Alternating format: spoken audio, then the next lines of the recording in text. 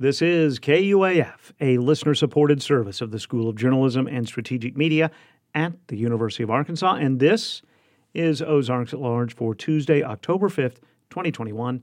I'm Kyle Kellums. Ahead this hour, a first-of-its-kind study of medical marijuana and the people who use it. The research is being conducted by the Arkansas Center for Health Improvement and the University of Arkansas for Medical Sciences. Ozarks at Large's Jacqueline Froelich tells us more in about 4 minutes. COVID-19 numbers continue to slow in Arkansas. The Arkansas Department of Health reports 195 new cases detected in Sunday's testing and another 12 deaths because of the virus. Active cases dropped by just more than 1,000 in the last 24 hours. Hospitalizations decreased by a dozen. The Arkansas Senate is advancing 3 proposals seeking to walk back parts of President Joe Biden's sweeping COVID-19 vaccine mandates for workplaces. The legislative session was intended to redraw the state's 4 congressional districts, but has instead so far largely focused on COVID-19 rules. One proposal, Senate Bill 732, would use federal funds for unemployment payments to people fired for not complying with vaccine mandates. But independent Senator Jim Hendren of Gravette says there's no guarantee federal funds could be used for that purpose. So I think one of the cruelest things we can do is give people this idea that they're going to get taken care of if they make the decision under this legislation to leave their job. And we know full well that there's no federal funds are allocated for that and likely will be allocated for that. And that's why I wanted to be clear is don't tell the state then that we're going to come back and pick up the difference because you've made promises that you know are unkeepable, which is what this legislation does. The bill's sponsor, Republican Senator Blake Johnson of Corning, says it's unclear whether the state would be able to cover the cost of those unemployment payments if federal funds are not available. It says what it says. It's if it's not available, it's not available. There's all kinds of bills that's filed down here that's never appropriated funds. There's things created. I mean, it still gives those exemptions for the people. The bill ultimately passed yesterday by a vote of 17 to 15. It now heads to a House committee for a vote there. Senators also gave approval to a bill that would allow employees to get regular COVID testing instead of being vaccinated. Arkansas's prices for gas have dropped slightly in the past 7 days. GasBuddy.com reports the average gallon of gas in Arkansas, $2.82 today. It's about a penny cheaper than last week and 1.5 cents per gallon cheaper than in early September. Still, though, almost $1 more expensive than this day last year. A former Northwest Arkansas natural is the pick for Minor League Player of the Year by Baseball America. Bobby Witt Jr., who spent the first half of the professional season in Springdale, earned the honor yesterday. He's the second former natural to earn the award, following Will Myers in 2012. And the Arkansas Razorback football game against Auburn in Fayetteville later this month will be a morning affair. The SEC office announced yesterday the Razorbacks and Tigers will kick off at 11 a.m. on Saturday, October 16th.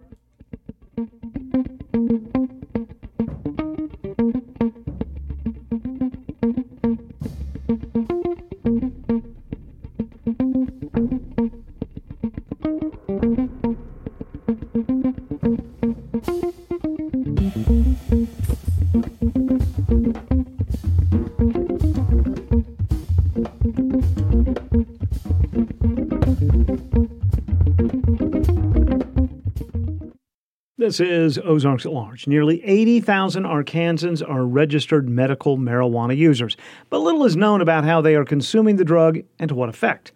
With federal grant funding, Arkansas Center for Health Improvement, in collaboration with the University of Arkansas for Medical Sciences, launching a 3-year study to find out. Ozarks at Large's Jacqueline Froelich reports. Arkansas's medical marijuana industry, comprised of 36 dispensaries and a half-dozen cultivation facilities, is regulated by a state commission.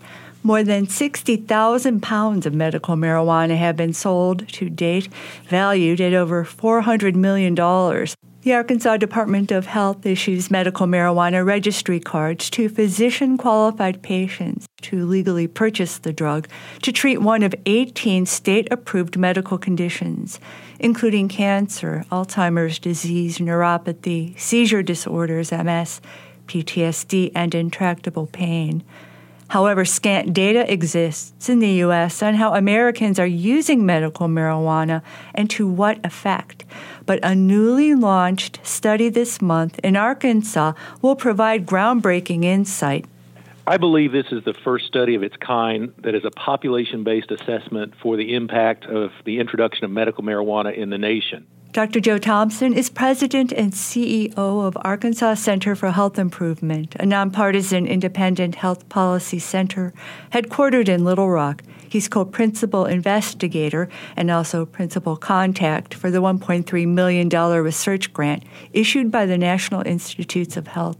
Our state has the ability through the Transparency Initiative and the All Payers Claims Database and through legislation put in place around implementation of medical marijuana to pull it together and be able to actually look at the impact of medical marijuana in our state for all users.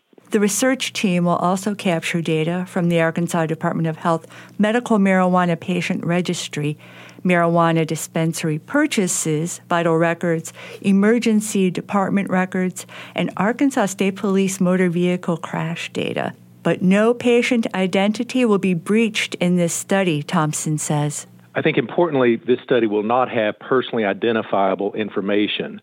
The Transparency Initiative uses a unique 44-character hash ID that blinds the study individuals and protects private information statewide. Marijuana remains listed as a Schedule I drug under the Federal Controlled Substances Act, although most states have enacted laws and policies to allow for either medical or recreational cultivation, sale, distribution, and possession. But because it's an illegal substance, the medical properties of cannabis, the botanical name for the plant, has been vastly under-researched. We're excited about this study because it is kind of going to get national attention. We think we will be able to tell what strains individuals purchased to see which strains may offer the best impact and outcome for select conditions. The Arkansas research team won't have access to consumers' qualified medical conditions, however. We will not have information on the individuals and their decisions to seek a medical marijuana card for qualification. We will be able to see what conditions they historically have been treated for, and importantly, what prescription use or emergency department use or healthcare use they have following their purchase of medical marijuana. And possibly what blends of medical cannabis consumers most prefer to smoke, vape, or take by mouth as a tincture or gummy. So identifying what is available from the data about different forms, different strengths, different strains, that will be an important first set of steps in the study. And then based upon what we find there, we can then go forward to see what their impact is on individuals' health care. Co-principal investigator Teresa Hudson is professor of psychiatry in the Psychiatric Research Institute at UAMS. She also directs the Center for Health Services Research at PRI. As a licensed pharmacist, Hudson knows firsthand that all drugs sold by prescription in America are intensely scientifically vetted. Marijuana, it has been a sort of grassroots effort, and it hasn't been put through the rigorous clinical trials that are typically used. And so it's just a fascinating way it's entered this realm of being a therapeutic option. Hudson says 4 years ago, the National Academy of Medicine called for definitive research on what medical cannabis strains and combinations impact disease. And that's still not very well defined. And so I'm hoping we can at least contribute to that literature. She plans to survey the strains and blends of medical marijuana being dispensed in Arkansas. And the data that we will receive to do these analyses, we will have the brand names, we will know the concentrations, we will know, are they combustible, are they edibles? Because unlike when your doctor prescribes for you a medication to treat hypertension, it's a specific drug with a specific strength, and you're supposed to take it a specific number of times a day. Consumers don't have that with medical marijuana. Consumers are not advised about contraindications and optimal dosing by dispensary technicians, also referred to as bud tenders. Technicians do help consumers purchase packaged types of medicinal weed to smoke, vape, or eat. It's up to Arkansas consumers to educate themselves on how to best use the drug to treat their specific condition. Because we can get down to what strains people are using and simultaneously know what kind of diagnoses people have, we can at least say, well, people with these diagnoses seem to buy that more often. Once key anonymous data is acquired, Hudson says, researchers will measure the numbers of qualifying diagnoses among consumers, which medical marijuana remedies are being purchased, the quantity being purchased, which is monitored and limited by Arkansas Alcohol Beverage Control Board, and if patients are taking too much medical marijuana. Hudson also says no one knows if they're using less or more conventional health care while consuming the drug. So, and then the third piece, we'll go back and say, okay, how did COVID impact this? During the pandemic, Green Cross physicians, those qualified by the state to approve medical cannabis consumers, were able to work via telehealth. In-person consults are now required, but just how many Arkansans avoided pursuit of an ID card and remedies due to the pandemic is not known. Co-principal investigator Dr. Joe Thompson with Arkansas Center for Health Improvement says this statewide study on medical marijuana utilization is watershed. I hope this starts a scientific inquiry that is population-based and that we can truly find answers for the impact of medical marijuana. We don't need to have two separate streams of treatment, the medical treatment and the medical marijuana treatment, and not have those interlaced together if there is benefit. So we're hopeful that this does shed light on the benefit or potential harms of the introduction of medical marijuana. The 8-member research team will not measure the recreational use of medical marijuana by those who are qualified to purchase it. For Ozarks at Large, I'm Jacqueline Froelich. And still to come on today's show, archery for the novice and archery for the advanced. Ozarks at Large's Daniel Caruth spent some time at the Quiver in Osage Park in Bentonville. He'll explain how any of us can get some practice time in with our arrows. That's in about 12 minutes on today's Ozarks at Large. Arkansas's tax revenue for the first quarter of the new fiscal year is lower than the same time last year, but that 2020 first quarter was a record setter. The total is close to a 17% increase above what was expected, and when comparing year-to-year Septembers, 2021 collections were up close to 16% compared to September 2020. First quarter revenue was more than $1.9 billion. Arkansas PBS will use a $260,000 grant from the Corporation for Public Broadcasting and PBS to further efforts to take PBS Kids' early learning work to local communities. Arkansas PBS is going to work with partners for the next 4 years to create what it calls a learning neighborhood to foster a community-wide culture of learning at home. More support comes from a $200,000 matching grant from the Wingate Foundation. And the Fayetteville School District is getting $80,000 from the Time Life Foundation to help improve the nutritional quality of school meals by eliminating ultra-processed foods and accelerate scratch and speed scratch cooking practices. The money will be used over a 3-year period and will be used to pay for staff training and equipment. Hi, I'm Eleanor Beardsley in Paris, and I wanted to say merci beaucoup to everyone who donated to this station. Your gift allows foreign correspondents like me to bring you the news from around the world that is so important to understanding our world today. Merci beaucoup. And indeed, thank you for continuing your support of KUAF last month during our annual on-air fundraiser. Sherry Ottaviano, our membership director, says we ended up with close to $154,000 raised during September. We do appreciate it, and we'll continue to bring you great radio every day of the year. A virtual interfaith forum on prayer will take place Thursday at 7 p.m. at First United Presbyterian Church in Fayetteville. I'm Jacob Adler, Rabbi Emeritus of Temple Shalom. We've been meeting since 2012. It's a group of clergy, Christian, Jewish, and Muslim. That's the reason for Abrahamic. And we meet usually 3 times a year to discuss issues of common interest. And we've gone everything from prayer to peace to interfaith relations. The panel will discuss ways to empower prayer. Well, sometimes people pray, even the most pious people that I know, and you say the words, and they seem to be just words. You pray, and the words seem to be deeply powerful.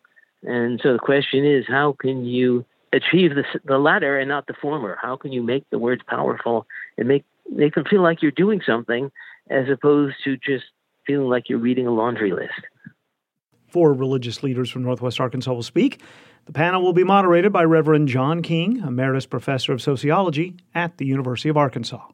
The panelists are Reverend Phil Butin, who is co-pastor of the First United Presbyterian Church in Fayetteville, Imam Abdullah Asalki, who is the Imam of the Islamic Center of Northwest Arkansas, and Mehmet Ulu Pinar, who is with the Gulen Islamic Movement in Little Rock, and me, Rabbi Jacob Adler, Rabbi Emeritus of Temple Shalom, and also I teach Jewish Studies at the University of Arkansas.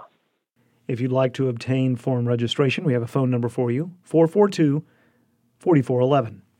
We'll repeat that number at the end of our show. And stay tuned. Later this hour, we welcome Pastor Clint Schneckloth back to Ozarks at Large for a couple of book recommendations. Today, he's suggesting new translations of the Gospels and Tao Te Ching. That's in under 20 minutes on Ozarks at Large. KUAF is supported by Hendrix College, offering engaged learning by linking classrooms to the world and developing career skills throughout its curriculum. Hendrix graduates pursue medical, law, and other advanced degrees, preparing students to lead lives of accomplishment.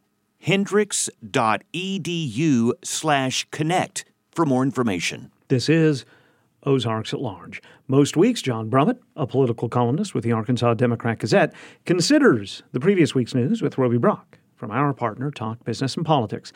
This week, they discuss the first days of the extended regular session of the Arkansas legislature. Days spent so far with attention paid to easing vaccine mandates instead of the constitutionally required congressional redistricting. You can hear John and Roby talk about the extended regular session at talkbusiness.net. This week, they also talked about a possibility the legislature might have more power in the future. So the legislature, we polled this to see if there was public support for them calling themselves into a special session. Pretty even. 40% say they would be for that. 38% said they would not be for that. 22% unknown, meaning it's a pretty persuadable issue. Perhaps the folks that don't want them to have that constitutional authority might use this regular session as their example for that. But at the same time, what do you make of those poll results? Do you think that this is a winnable argument with the public? I think this is one of those arguments, alas, that is sort of inside baseball of great interest to legislators and insiders and media people like us that could well go to the ballot with the people not really certain what it's about or what the stakes are. We've been surprised by when annual sessions. Never dreamed to let the voters would vote for annual sessions. I think this is going to be one of those nebulous deals. And you may know of some group that's prepared to spend a lot of money to scare people about the legislature calling themselves into a special session. I don't yet. That would stop it, probably. But I'm absent of that kind of informational campaign and advocacy campaign against it. It's just going to float out there, and we'll just have to wait and see what kind of semi-informed decisions the voters make on it. Too much of our constitutional issues are decided that way, it seems to me. You mentioned this plethora COVID-19 bills that are being debated and discussed in this extended regular session. We did get a very significant Supreme Court ruling last week on the mask mandate for public schools. Judge Fox's injunction was basically upheld by the Arkansas Supreme Court. That doesn't mean that that's where they'll land on the issue, but they did uphold the injunction. So that kind of got lost in the headlines last week, didn't it? Yeah, it's pretty big. We were all watching it with great interest. I remember when Judge Fox issued his ruling, we all said, speculate about this Supreme Court. This is an eccentric Supreme Court. You never know where they're going to come down.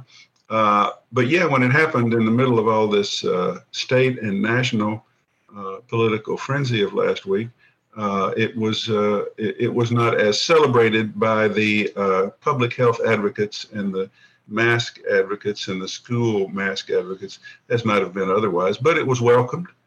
And by the way, there's 7 members of the Supreme Court. As I counted, 4 of them did this. The two most partisan Republicans, former legislator Sean Womack and Barbara Webb, whose husband is running for lieutenant governor and was a longtime chairman of the Republican Party, they would not have upheld Judge Fox. A further Republican-leaning justice, Rhonda Wood, if I'm not mistaken, correct me if I get off base here, but she recused for some sort of conflict, which means it was basically 4 of the 7. It was not specifically a 4-3 vote, but 4 justices, Dan Kemp, Robin Wynn, Courtney Hudson, and Karen Baker.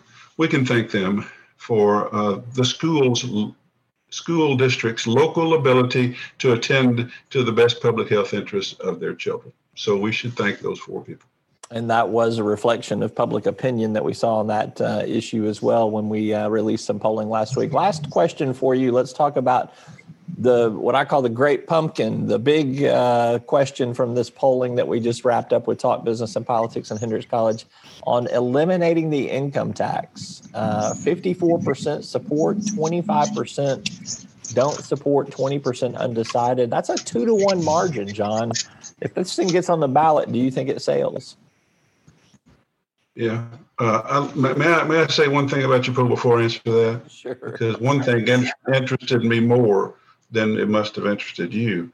All this, these right-wing legislators are running roughshod over, disrespecting rudely the governor of the state. Your poll shows the governor has a 58% approval rating and the legislature has a 46% approval rating. I just want to say that Arkansas is not as rabidly right-wing in the whole as it appears. The Democratic Party is so weak.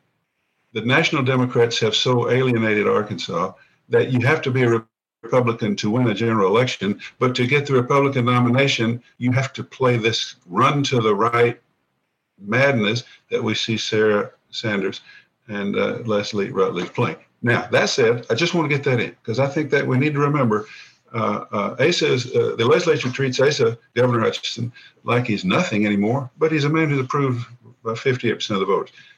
The income tax thing, I know I'm of 2 minds on that, and forgive me, but sometimes 2 minds are necessary. One is, in a way, you just ask people, do you hate income taxes? And they did.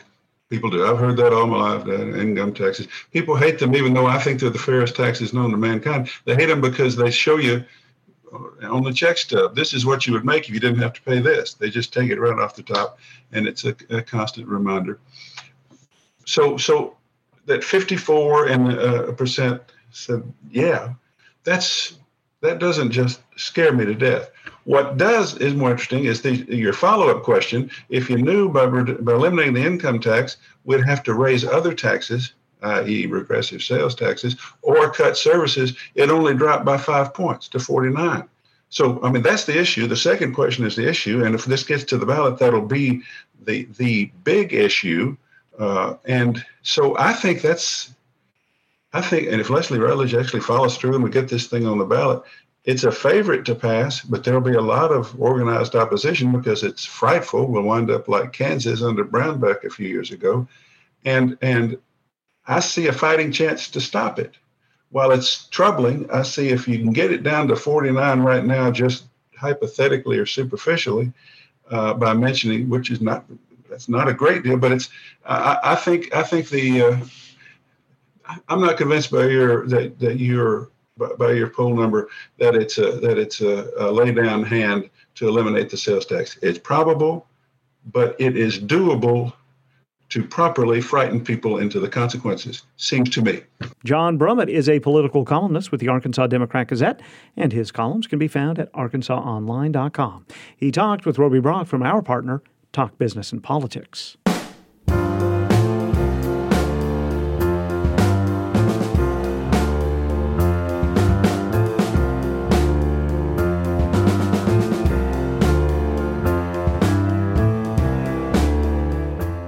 This is Ozarks at Large. Wednesday, a new kind of shooting range opened in Bentonville. The Quiver at Osage Park aims to get more Arkansans to take up archery. Ozarks at Large's Daniel Carruth has this report. Straddling an orange line in what looks like a state-of-the-art dugout, archers take aim at one of dozens of picture-perfect targets set up in a lush open field. The Quiver, a new archery range at Osage Park in Bentonville, officially opened to the public this past week. Owned and operated by the Peel Compton Foundation, the latest attraction gives aspiring archers up to 20 lanes and 70 meters of shooting space. So we're really happy to be opening today.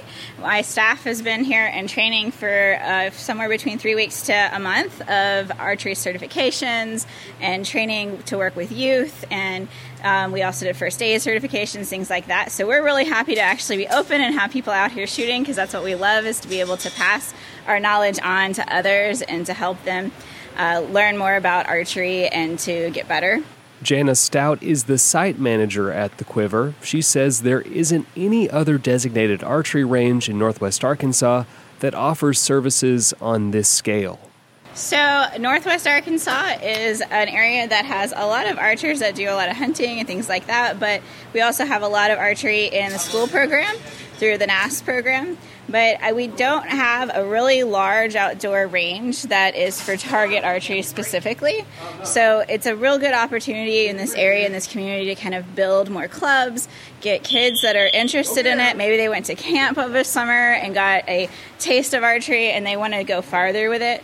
Then we're really poised here to help them graduate up into a more serious archery experience, and also to help out like beginner archers. So like, you know, if people want to come in and try it for the first time, we have all this rental equipment here for them that, you know, is very well set up for the beginner all the way to a little bit more advanced, so that they can get a good taste for it before they go out and make purchases on their own too. At the range, certified instructors help walk new shooters through safety guidelines and procedures, and the site also offers rental equipment by the hour, including recurve bows with draw weights from 15 to 30 pounds and compound bows for left and right-handed archers. Stout says they plan to offer classes and special programs for adults and kids ages 8 and older. So we have things for beginners like our Try Archery event, which is a 1 day, 1 hour kind of event where you get to come, you get to try archery, use our equipment, shoot at some targets, have some fun. We'll get you some balloons out there and some other unique targets to shoot at. And then we have things like bow basics, which is going to be a little bit like the next step. Like, okay, I came, I like it, what's next? So it's going to be a 4-week course. So you'd come once a week and you would get an hour of training with one of our certified instructors. And we teach you more about like parts of the bow, how to use your form better, things like that. And then you get a coupon to come in for an hour of time to practice on your own, because those practice hours is really what makes it stick. And then we also have some plans for things like advanced classes coming up maybe in the next year and so we're going to have some maker classes, like classes on how to make strings. So there's 2 kinds of strings. There's continuous loop and there's Flemish twist, and we're going to do different workshops, some maker space kind of stuff.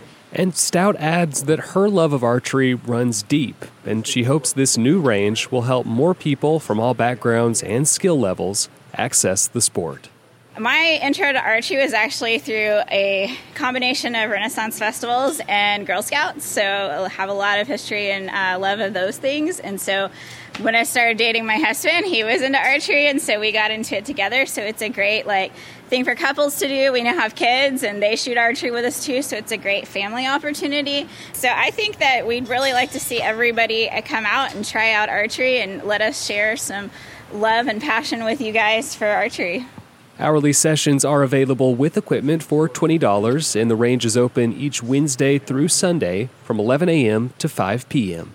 To learn more, you can visit peelcompton.org. For Ozarks at Large, I'm Daniel Carruth.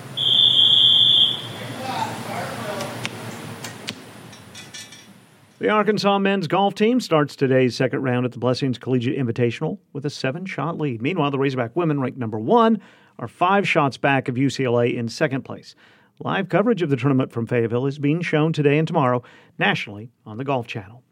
The Bentonville Half Marathon is Saturday. The race, delayed because of the pandemic, also offers a 5K and a virtual half marathon and a virtual 5K.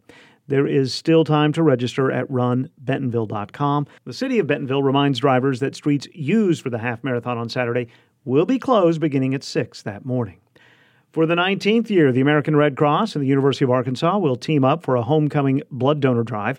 On October 12th, that's a week from today, there will be a Bleed Razorback Red drive open to the community at Delta Gamma Sorority House and Kappa Sigma Fraternity House.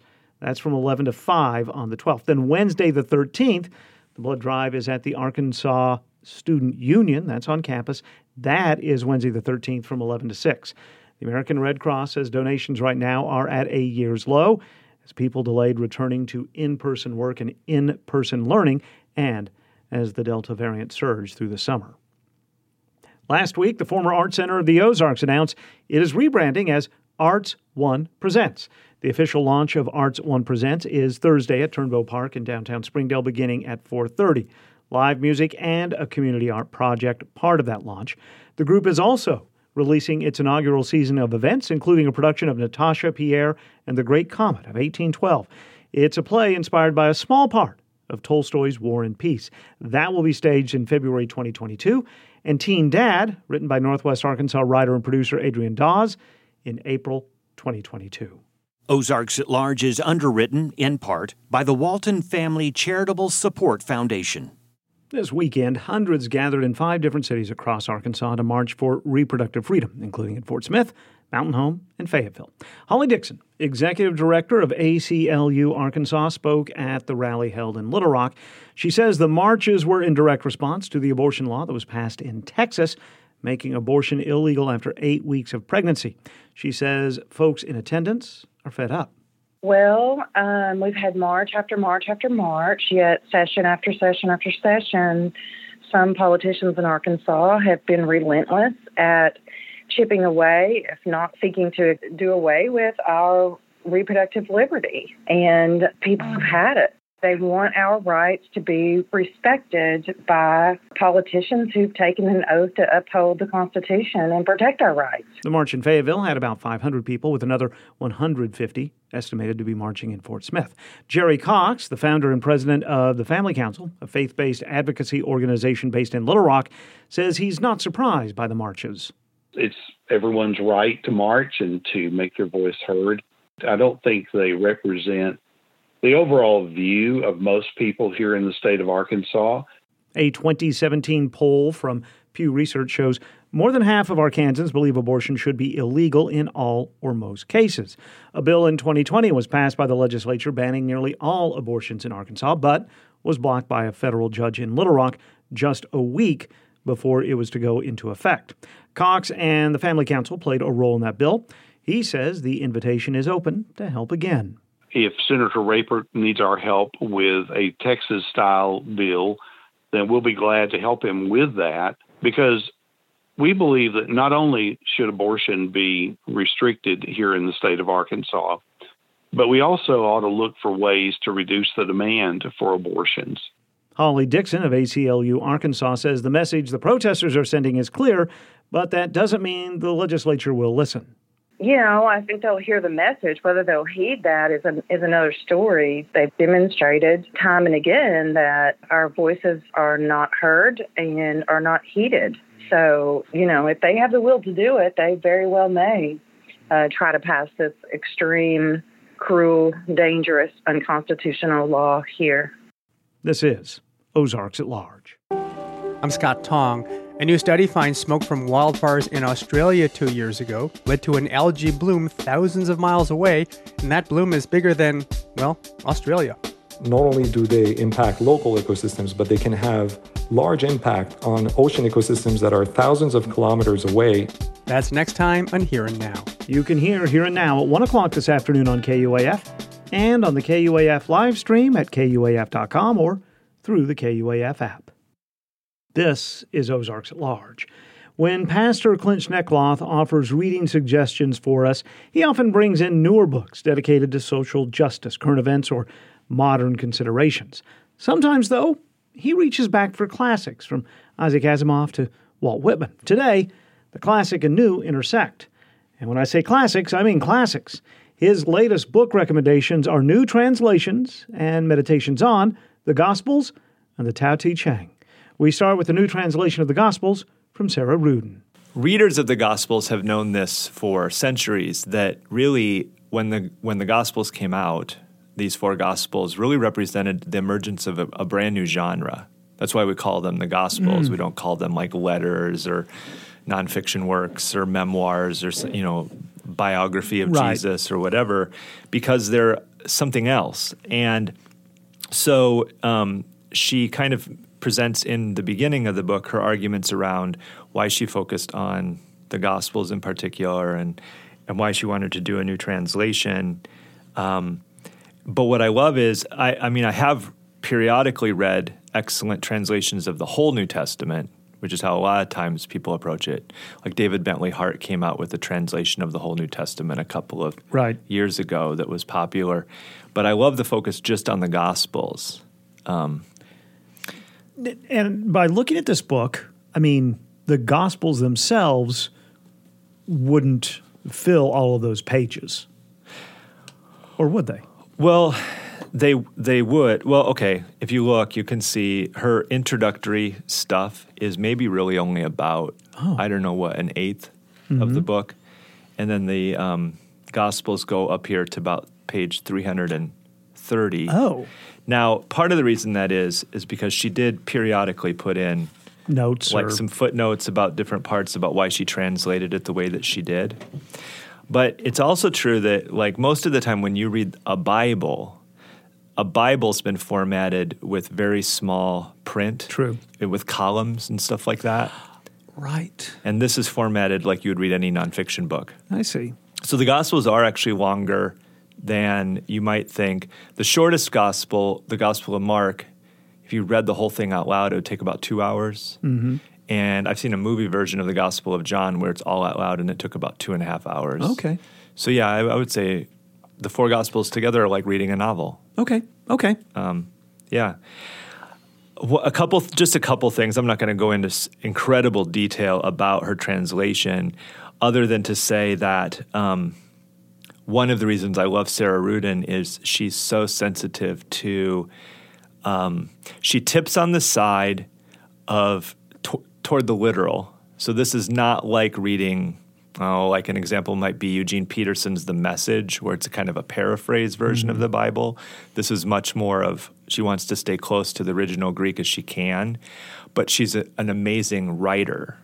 So therefore, it's not as clunky as some literal translations would be, where you're like, oh, why is the word order opposite of normal English? Or which can be like off-putting to a casual reader. Right. Yeah.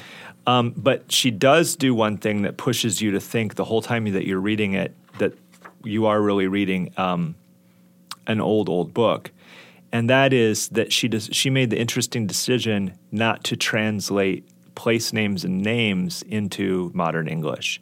So instead of saying Judea, she says Eodia, which is a transliteration of the Greek, and or a lot of the people that are named like John, instead of John, it's Ioannis.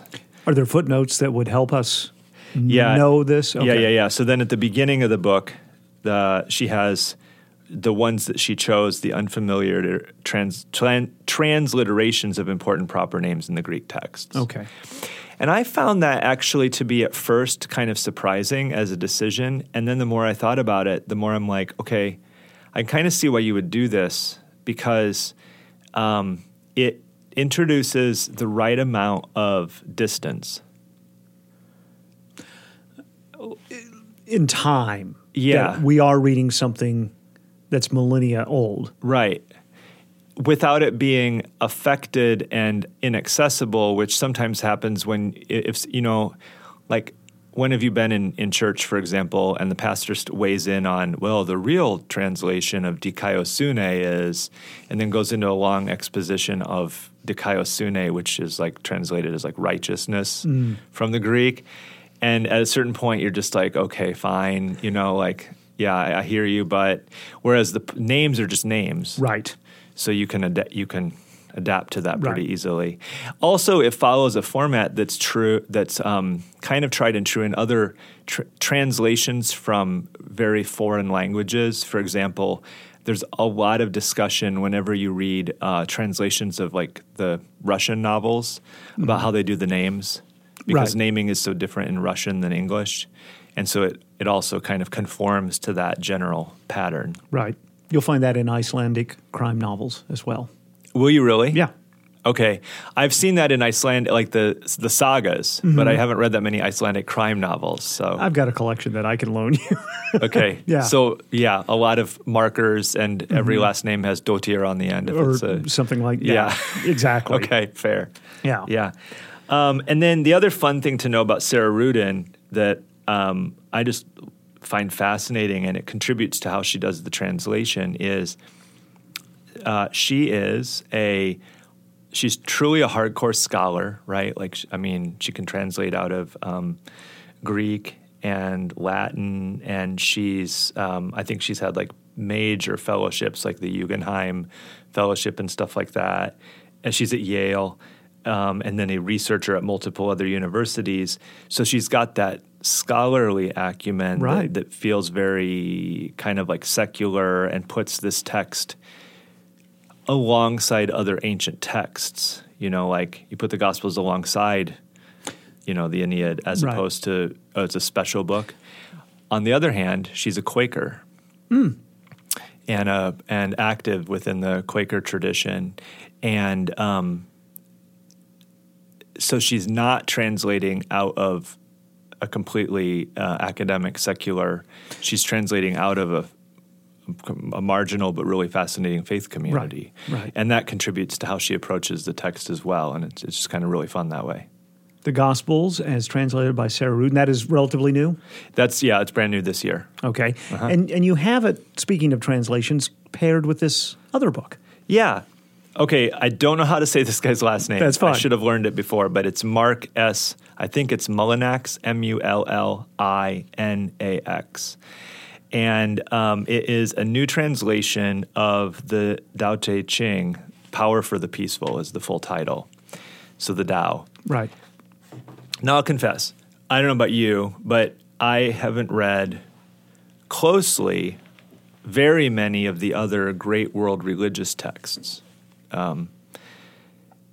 Not because I was avoiding them, but just because I've just always been in this kind of like Western Christian milieu.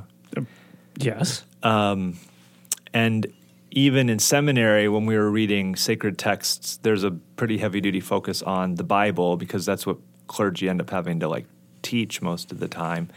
And I've only accidentally been able to have some time, you know, like reading things like the Quran or other great texts like that. So I haven't spent a lot of time reading the Tao. And to a certain degree, I find some of those texts intimidating. Yes. They're out of a completely different culture. Exactly. So how do you enter? How do you begin to understand? Right. Yeah. And this would go for like any great religious tradition outside of the one that I've been raised in. So whether it's like Confucian texts or Sanskrit and then also there's that whole issue of translation. Like I only know enough to know that really the Quran is only the Quran when you're reading it in the Arabic within their own theological tradition. Sure. Every translation, isn't really the Quran. Right. And that's to a certain degree maybe true within certain Hindu traditions as well. And I don't always know, fully. I'm not a multi-religious scholar. Right. But this came out this year, and the guy that translated it, interestingly, he's in Asheville, North Carolina, teaches courses at Mars Hill University, which is like a Christian university. So he's been teaching this text to, I'm assuming, primarily Christian students, but he teaches East Asian spiritual traditions and has especially sat with this text for years and then finally decided to do a translation of it. And one thing to know about a lot of those texts, especially the Eastern ones, and it's taken me a long while to process this and really adopt in my own thinking and practice that this is true. A lot of the Eastern quote-unquote religions are more like philosophy than a religion per se. Okay. Right, like a guide to living. As opposed to this is a chronicle of events that, well, I don't know what I'm talking about. Yeah, right, like a history of that faith's development or something. Or what I think probably a lot of people think, especially in the Christian West, maybe especially in our area, is they think that something like, say, Buddhism is a way of being saved in the way that Christians think that Christianity is a way of being saved. But what if some religions aren't even about being saved and they're about like just how to live life or whatever, right? And if you think that way, then you realize there doesn't really have to be much inherent tension between those traditions and Christianity at all. Like I think on a lot of levels I know many people who are Buddhist Christian, for example, and don't see any disconnect there. So with the Tao, it's not a very long text, but the way that this author has done the translation is to it's a little bit more like a kind of a devotional book. So you can see he'll do a page so the Tao is numbered, and so there's these different they're like short chapters. Right. So he translates that text, and then he lines it up on the other side with well-known quotes from, it could be... well, I see, just reading upside down, he's aligning one with Deuteronomy, but also one with Walt Whitman. Walt Whitman, right. And the Tao is very meditative in the sense that sometimes on a first read, you're like, what? You know, sometimes it'll state something that almost seems obvious. Well, I'll just read one as an example. Any track one can walk is no path for the eternal way. Any name one might borrow for Tao cannot summon it. Names are just sounds for ordinary things. I like that. Yeah. And so then he compares it to, for example, this quote of Heinrich Zimmer, the best things can't be told, the second best are misunderstood. Oh, yeah, I see that. Yeah. Uh-huh. And that's what's cool about the Tao, seriously, is like, I'm already thinking like, first I'm thinking, what did that even mean? And then the more that I think about it, I'm like, whoa. You know, and then, right. There's just a lot there, and you can sit with any one of them for quite a while. And that's why I think the format choice by the author is so good. So rather than just a straight translation and act like it's a book, it's not. It's a text for meditation. And then he offers some notes for reflection from himself as the author, and then moves on to the next chapter.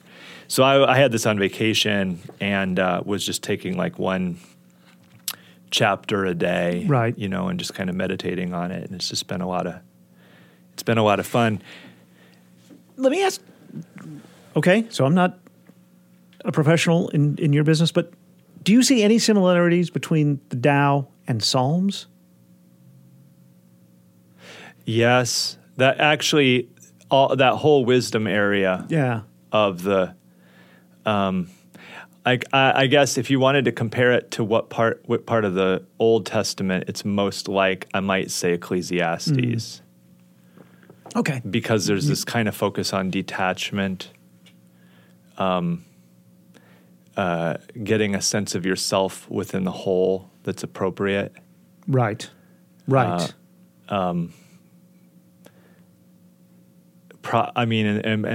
I guess Proverbs too, but Proverbs is a little bit too focused on being great. Being great. Well, Proverbs gives you guidance on how to be a great, like, leader, or as opposed to self-improvement. Well, or like Ecclesiastes is like, you can't really be great. Everything's just kind of, it has a much more humbling or almost nihilist approach to the word. The world. Ecclesiastes does in particular. Right. Nihilist isn't quite the right word. There's more meaning there than right. But But you have a lot of lines in Ecclesiastes like everything is a weariness of the flesh. Right. Of the writing of many books there is no end. Those kinds of... Right. Right, I see what you're saying. And the Tao is like that too. It's like kind of taking you through these exercises to move away from the ways in which desire like captures or captivates you and then causes pain because you haven't really released that. Pastor Clint Schneckloth is the lead pastor at Good Shepherd Lutheran Church in Fayetteville. Today, he suggested the books The Gospels, a new translation by Sarah Rudin, and Tao Te Ching, Power for the Peaceful, a new translation by Mark S. Mullinax from Mars Hill University. This is Ozarks at Large. Tens of thousands of Afghans are at U.S. military facilities stuck in a sort of limbo, waiting for the next chapter of their lives. Nobody knows when are we going out. Nobody knows when the process is going to end, and there is nobody to give you answers. I'm Ari Shapiro. We hear one woman's experience this afternoon on All Things Considered from NPR News. All Things Considered this afternoon from 3 to 6 on KUAF. Tomorrow morning on KUAF on the Community Spotlight with Pete Hartman, a preview of this year's Fort Smith Children's Center fundraiser, Havana Nights. No such 2020 event because of the virus, but FSCS is back with the event Friday night at the Fort Smith Bakery District, and we'll get a preview tomorrow morning. Later this week on the Community Spotlight, news from the University of Arkansas School of Art and UA Global Campus in Bentonville. The Community Spotlight every weekday morning at 6:30 and 8:30 on KUAF. Tonight on KUAF, Peter Vandergraaf places a spotlight on Stravinsky, from his ballet music to violin sonatas. 9 consecutive hours of classical music, including Stravinsky, tonight beginning at 8 on KUAF, and by asking your smart speaker to please play KUAF. Tomorrow on our show, we'll talk with Kobe Davis, the president of the Northwest Arkansas chapter of the NAACP. That and much more at noon and 7 on KUAF. And one more in-house programming matter to discuss. Terry Gross is now part of our Saturday morning lineup on KUAF. Fresh Air Weekend can be heard at 11 o'clock each Saturday morning. That's right after It's Been a Minute with Sam Sanders. Now an hour earlier each Saturday morning, beginning at 10. The Eureka Springs Original Ozark Folk Festival takes place November 11th through the 14th. This year's lineup starts with Gangsta Grass, with opening act The Creek Rocks. Also appearing, Todd Snyder, Sam Baker, and Arkansas. Event schedule, ticket information, and more available at eurekasprings.org. Okay, before we leave you on this Tuesday, let's once again give you the forum registration phone number for the interfaith discussion that Ozarks at Large's Jacqueline Froelich reported on earlier this hour. That number is 442-4411. This is KUAF 91.3, Fayetteville, Fort Smith, Bentonville, and Alma. You can listen to KUAF anytime, anywhere with the KUAF app. It's free for iPhone and iPad. Timothy Dennis produced today's show, and contributors included Jacqueline Froelich, Daniel Caruth, and Matthew Moore. Additional content came from the newsroom at KUAR, that's Public Radio in Little Rock. Daryl Shawn is the musician and composer responsible for our theme. You can find out more about him wherever you find out more about music online. The weekly conversations between John Brummett, a political columnist for the Arkansas Democrat-Gazette, and Roby Brock, with our partner Talk Business and Politics, are part of our ongoing relationship with Talk Business and Politics. And, of course, our appreciation to Pastor Clint Schneckloth from Good Shepherd Lutheran Church in Fayetteville for another round of reading recommendations. You can listen to us whenever you want. Just subscribe for free to the KUAF podcast, available through all major podcast distributors. We return tomorrow at noon and 7 on KUAF and at KUAF.com from the Carver Center. For Public Radio, I'm Kyle Kellums. Thanks so much for being with us.